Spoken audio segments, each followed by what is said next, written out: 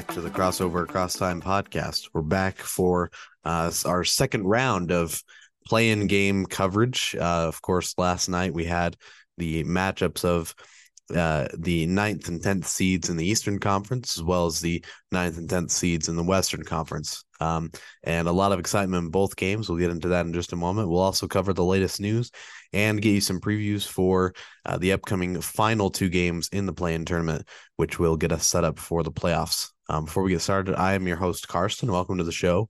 Both new and already, experienced listeners, we welcome you and appreciate your support on the show.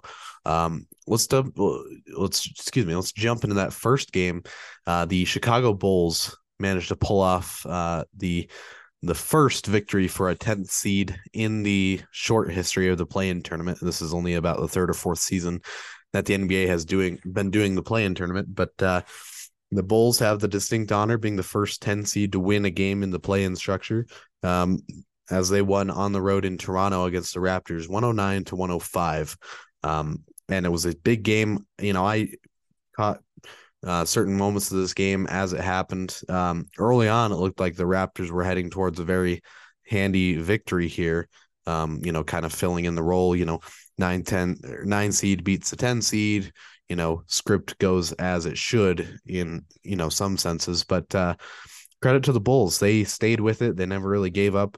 And especially in a game of this magnitude, your hopes of having a chance to fight another day, make a playoff spot with slim odds as a 10th seed. They really played well, and there were some struggles by the Raptors. Might as well touch on this now. There's maybe some assistance from the daughter of DeMar DeRozan. If you didn't see, it's kind of one of the big social media takeaways from last night's action, probably easily the biggest thing that social media took away from it. Towards the end, the Raptors did not have a great free throw shooting night the whole night. And I think it was throughout the game, but particularly towards the end, DeMar DeRozan's daughter, who was in the crowd, pretty good seats, makes sense, but she was, screaming during all of the Raptors free throws. And now people are saying, oh, she was the MVP for that night. She threw the Raptors off. And, can't deny the impact of that, but it's hard to say without actually having been on the court how much or how little of an impact that had. What we do know, of course, is that the Raptors did struggle from the free throw line. That was the key issue for them. They were 18 of 36, 50% overall, hitting only half their free throws. That is a tough situation. The Bulls made just as many, but they only had 22 attempts. They shot 81% from the free throw line. So, that's tough to overcome as a team, and you're getting outperformed at the free throw line. But it's interesting because the Raptors did control the boards in this one. They had a plus 14 rebound advantage overall. They moved the ball just as well. Defensively, though, it looks like Chicago was able to really disrupt the rhythm of the Raptors in some senses. But first, let's look overall box scores here for the Raptors. They did get a couple of great games from their two all-stars, both past and present. Pascal Siakam, 32 points, 9 rebounds, 6 assists. He showed up. He played the way they needed him to play. Fred VanVleet, he had 26 points, 12 rebounds, and 8 assists, along with 1 steal and 1 block.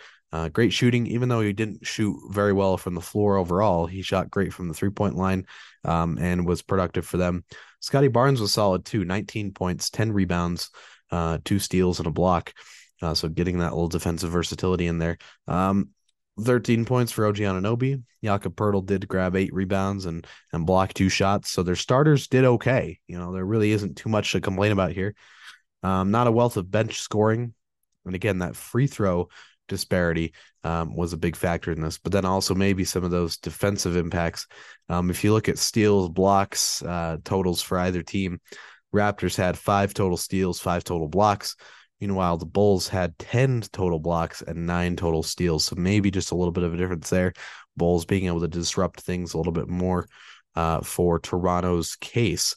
Hard to say for sure, but if fast break points, Chicago did have a little bit of an advantage there, a little bit more points in the paint.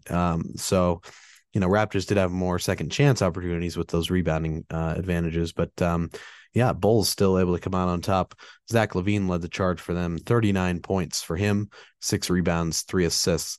DeMar DeRozan, a solid game in support of LaVine, 23 points, 7 rebounds, 3 assists, and 2 blocks. So great all-around game for him as well. Vucevic doing his thing, 14 points, 13 rebounds, 4 assists, a steal, and a block. Alex Caruso starting alongside DeRozan at the forward spot. I guess technically DeRozan was more of your power forward in this game, so they went with a pretty small lineup. Caruso, despite not having a big scoring night, he did what he does best as far as that defensive impact: 3 steals and 3 blocks in a huge game. I imagine a good chunk of those coming in key moments, probably second half type plays. He's such an important player for them, even though he's not technically what you'd consider a star player. He's a guy that can really influence winning basketball and make some of those types of plays. So shout out to him. They got 10 points off the bench from Patrick Williams, but he also had 2 steals and 2 blocks. So he helped further aid their defensive efforts. Plus he had a pretty nice baseline dunk. I did see that one live. So yeah, the Bulls, again, credit to them. They hung tight. They did not let a big lead. Early third quarter, the Raptors led by about 19 points, but they did not let that affect them from, hey, we're going to still fight. We've still got just about a half of basketball to play here. We can win this game. And, tough loss for Toronto. In some ways, it's not as hurtful for the pride or the fan base or whatever you want to kind of associate it with. You think about teams that have had long runs of playoff failures, and those things can really start to build up and weigh you down. The Raptors, in this sense, from a fan perspective, they're fortunate to have won a championship within the last 5 or 6 years, and so it's disappointing, but you also still have a little bit of that championship shine, glimmer in your eye, the back of your mind. But yeah, still a tough loss, disappointing for the Raptors fans. That'll be a really interesting team to look for in the offseason as far as what's the next step for them, building towards contention. Do they try and strip things back and clean the slate a little bit? Do they just continue to focus on the young talent and make a gradual shift away from, some different players? What that looks like, that'll be interesting. But again, credit to Chicago for a great win, and they have the opportunity to play in another play-in game. And again, we'll talk about that in just a moment. But for now, let's jump to that second of the 2 play-in games. This one, then, of course, the Bulls and the Raptors. The Bulls were the 10 in the East. The Raptors were the 9 in the East. So now we're talking the 9-10 matchup in the West. Now the 10 seed Oklahoma City Thunder in New Orleans against the Pelicans, against the 9 seed New Orleans Pelicans. And for the Bulls, of course, were praised for being that first 10 seed to win a game in the playoff format, or play-in format, excuse me.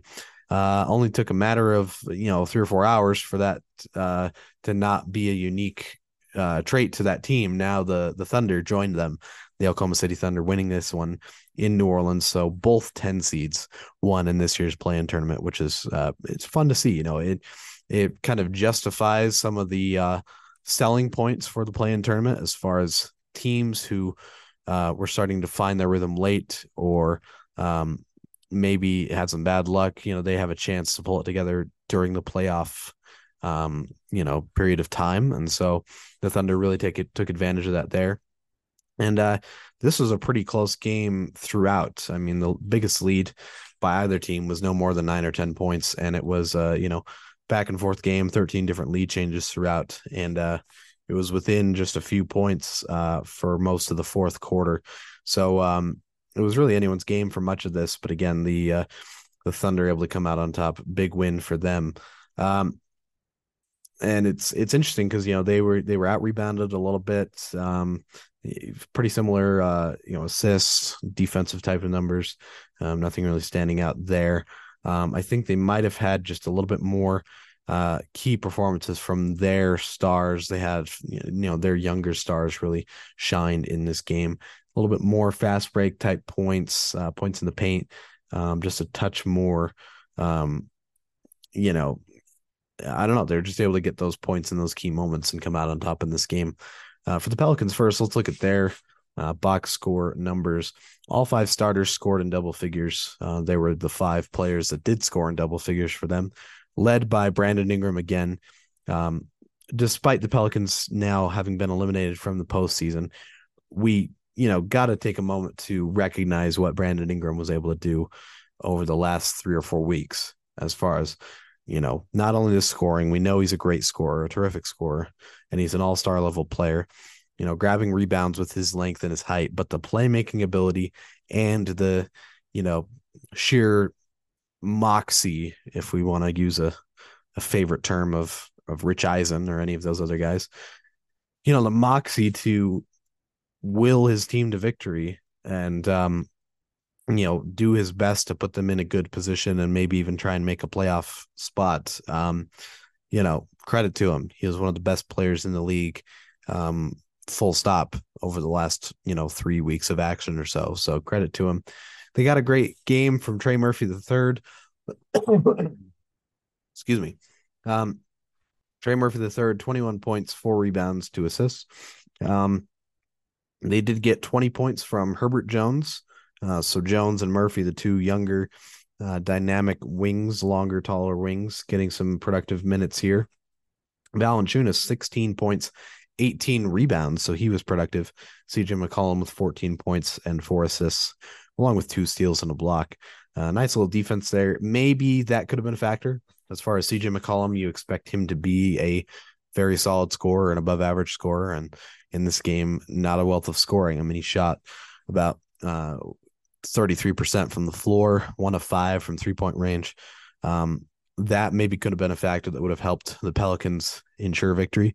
They also didn't get a lot of bench scoring, and they didn't go very deep in their bench anyways. And so if we want to look for some reasons as to why the Thunder were able to come out on top, maybe that's an answer. But again, it's not an exact science as far as our viewpoint of it. I'm sure there's any number of reasons that Thunder were able to win, but they're 2 dynamic backcourt stars, young stars, certainly a big factor. Each of them going for 30 or more points, combining for 63 in this game. Shai Gilgeous-Alexander led the way, 32 points, 5 rebounds, 3 assists, 3 steals, and a block. Truly dynamic, great shooting percentages all around. Did not seem, phased by the moment. And I guess in some ways for these, lower seeds on the road, there's not really any pressure. You're expected to be, bounced in that game. It's just kind of, your play-in appearance is a consolation prize in some people's minds. And so there's not as much pressure. So that was maybe an advantage for the Thunder's sake. And so, yeah, SGA, great game. And Josh Giddey right there alongside him, 31 points, 10 assists, and 9 rebounds, almost getting the 30-point triple-double in your play-in game. That's a great game for a young player. Another, great all-around shooting percentage night. And they had a really great supporting game from Lou Dort, if you will. 27 points, 5 rebounds, good percentages. But again, his, defensive impact, I'm sure, was also important for this one.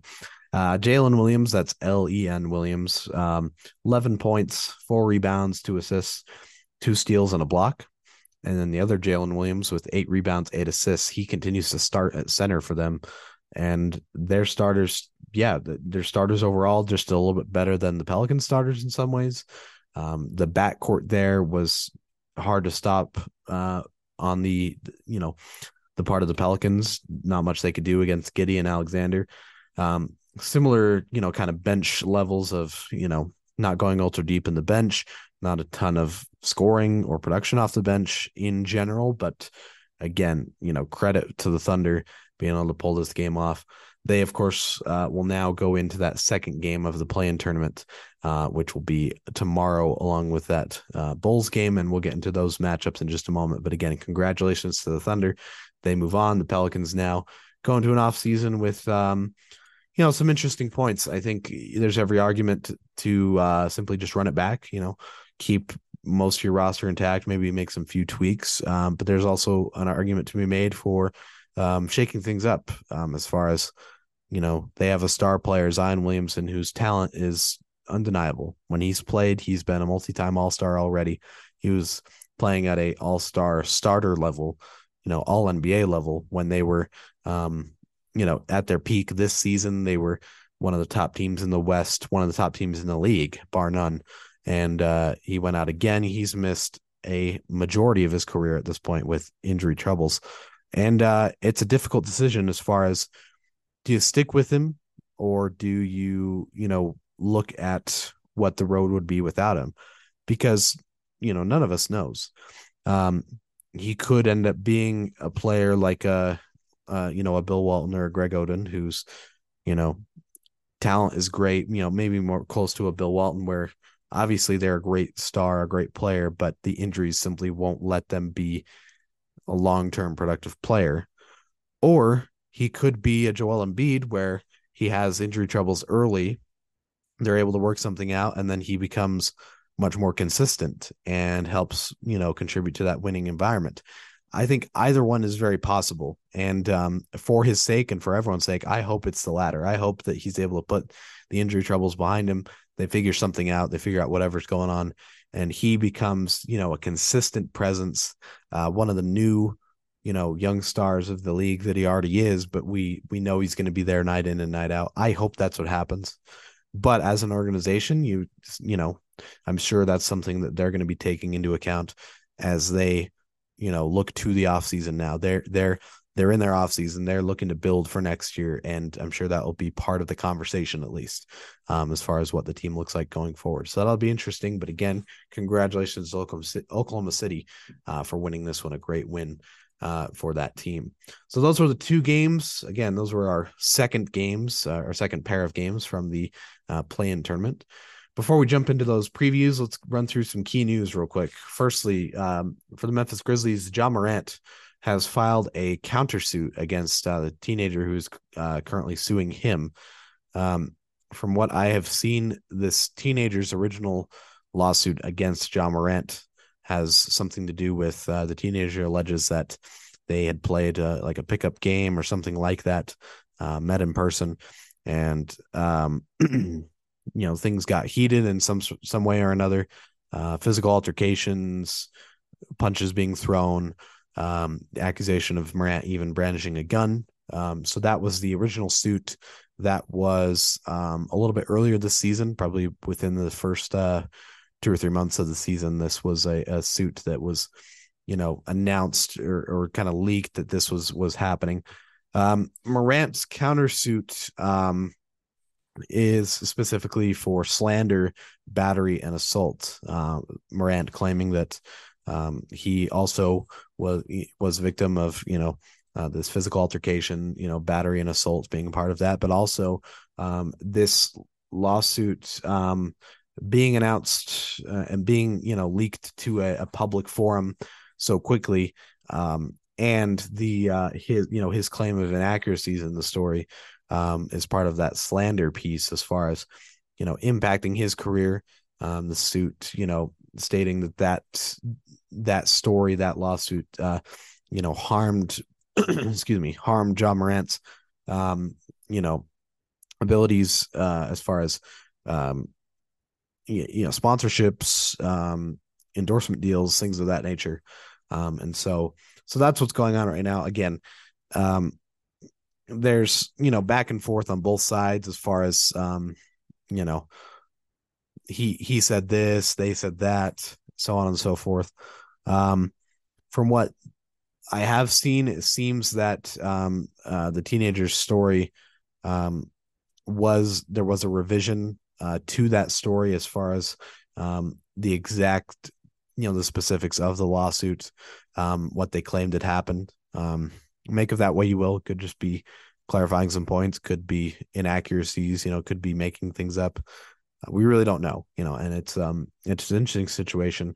For everyone's sake, hopefully,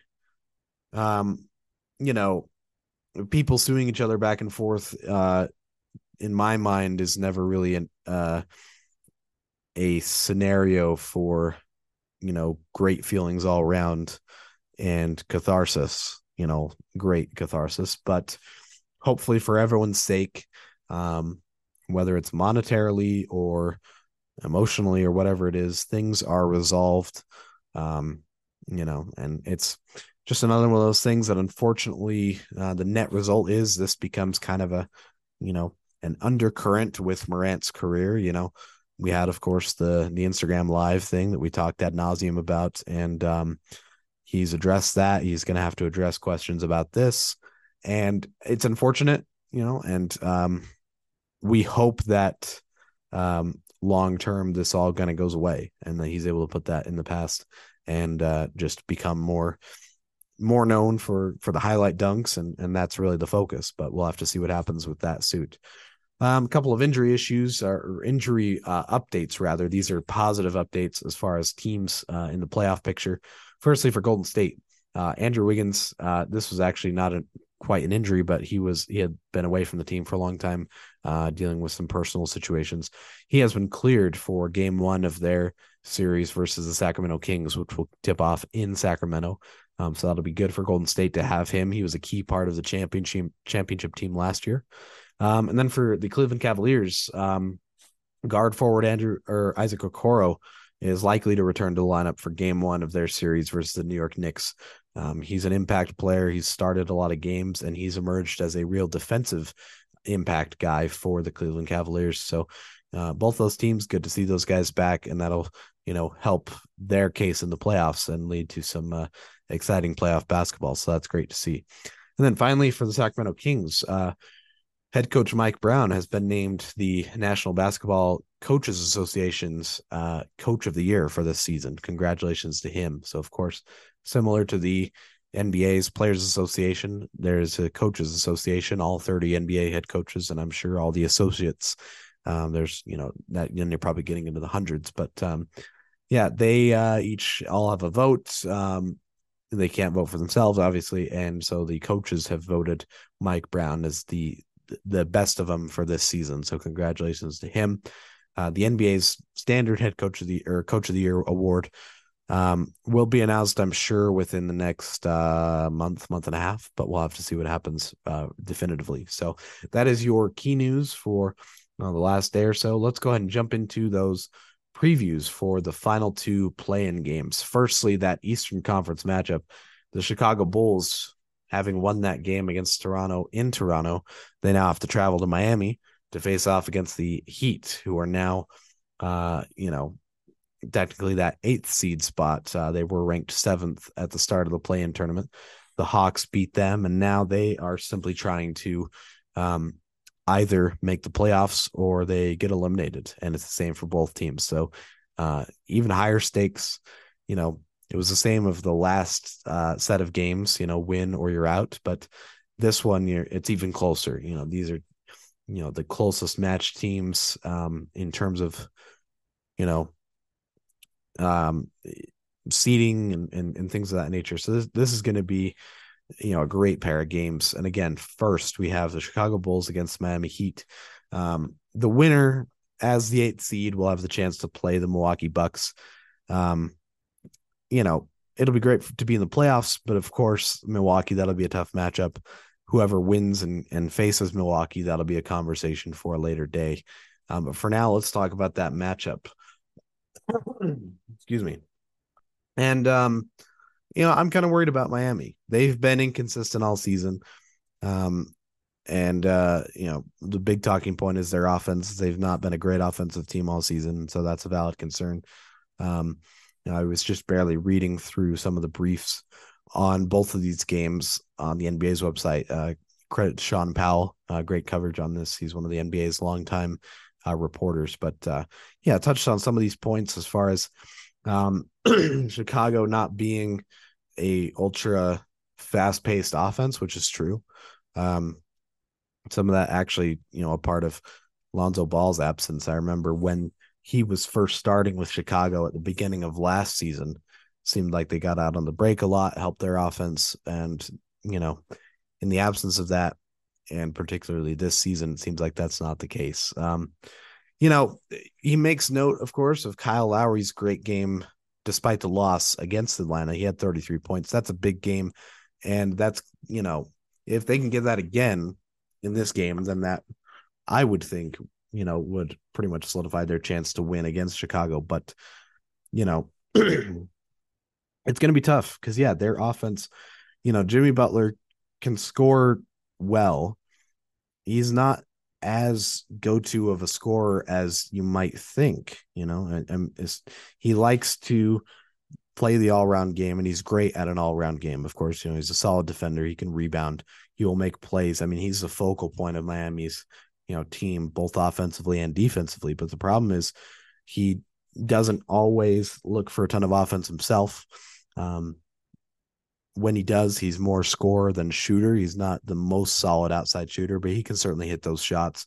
Not really a flaw in his game, but he's a slasher against Chicago. That could work out well. I mean, that being said, you would kind of think the same thing against Atlanta. Outside of Clint Capella, not really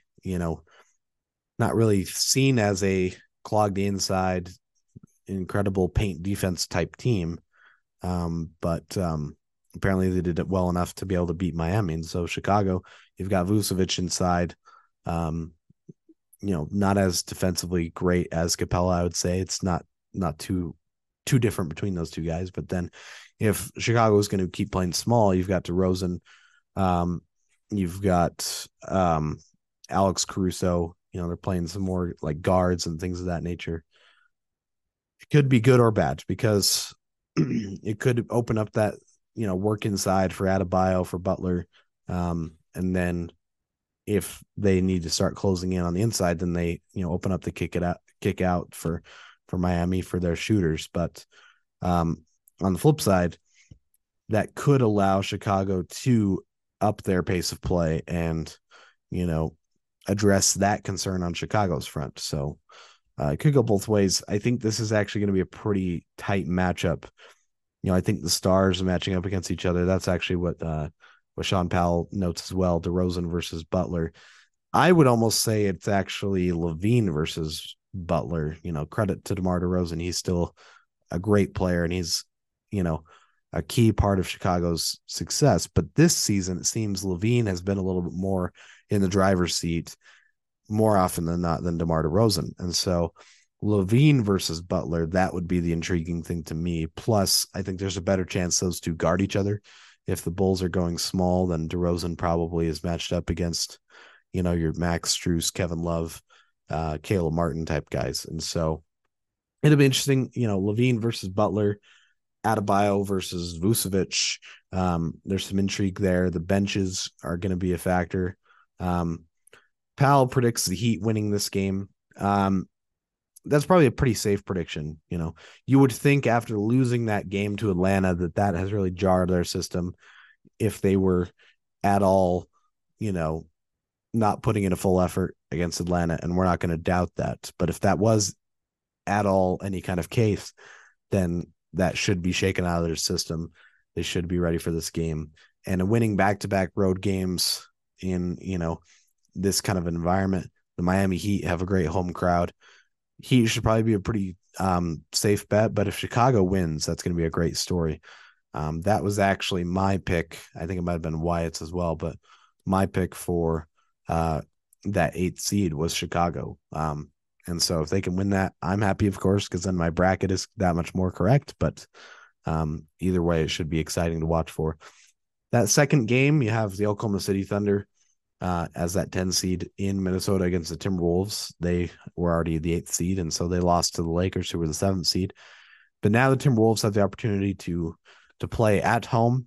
They have Gobert back in the lineup, and they should be at full strength. But as Sean Powell mentioned, the Gobert dynamic with Minnesota has been a story all season, and it's especially going to be a focal point here, And the Timberwolves are in a really odd really odd situation where they're having to kind of patch up these team issues, quick turnarounds, that whole, there were underlying questions throughout the season as far as just general fit, but it never really was a team chemistry issue, an issue of players having,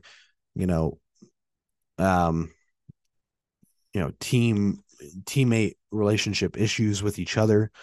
That really wasn't the storyline until that last game of the season. And then suddenly now you have extra injuries, you have a suspension, and you have, a less cohesive locker room. They weren't able to overcome that for the Lakers, despite it being close. And now they're at home. Gobert is back, and he's a talented all-star level center. He improves their defense. We're talking, of course, on paper and pure basketball impact. But does Gobert being back make the locker room morale? Does it raise the locker room morale? Maybe, maybe not. I think there's a good chance that it could go either way. It could be Gobert is back. Everyone's patched up their wounds, quote unquote wounds from either side. And now they're going into, a must win game and they're able to pull it together. Or, there's hurt feelings on both sides and there's resentment, and that impacts their level of play.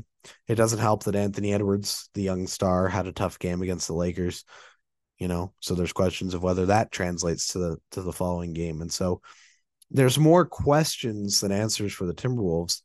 And when you think about the Thunder, it's again that same story. They don't really have the pressure.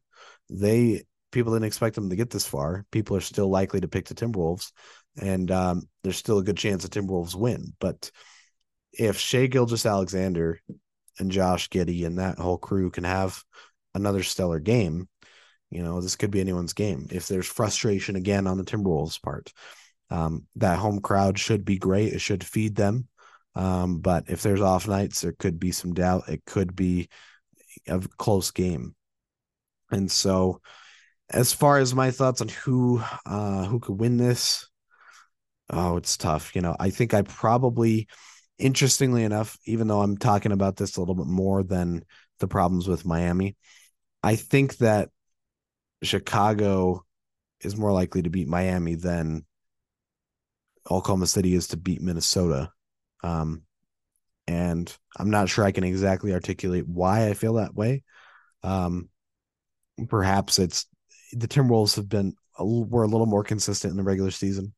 They were in a little bit of that tougher group as far as, a fifth seed down in the West was a really competitive mix. The East had the best teams in the league this season to a point, until about 5 or 6 seed. And then those next teams were all in the Western Conference as far as those next best teams. And so I think that would be an advantage in Minnesota's favor as far as being able to beat Oklahoma City. Despite the close records at the end of the season, Minnesota has a better overall talent. And, it's hard to really argue that even without Jaden McDaniels and Naz Reid. I think you've still got enough to make it work.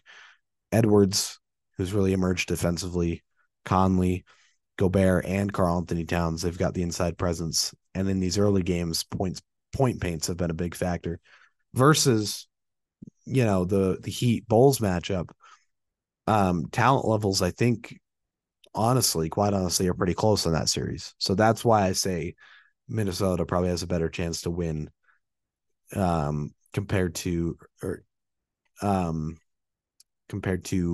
Miami, I guess, in general. But I think the higher seeds are still the most likely to win. I mean, that makes sense. But as far as an upset, I think the Chicago upset would be much more likely than the Oklahoma City upset. But that's my take on it. I think both games are going to be very exciting. Of course, everyone will be watching to see what those for sure playoff matchups will be. So that'll be great television to watch out for. Hopefully that gives you a preview for both of those games to watch out for as we get into that. But with that, let's go ahead and give you the details on those play-in games before we wrap this up. So both games will be tomorrow, Friday.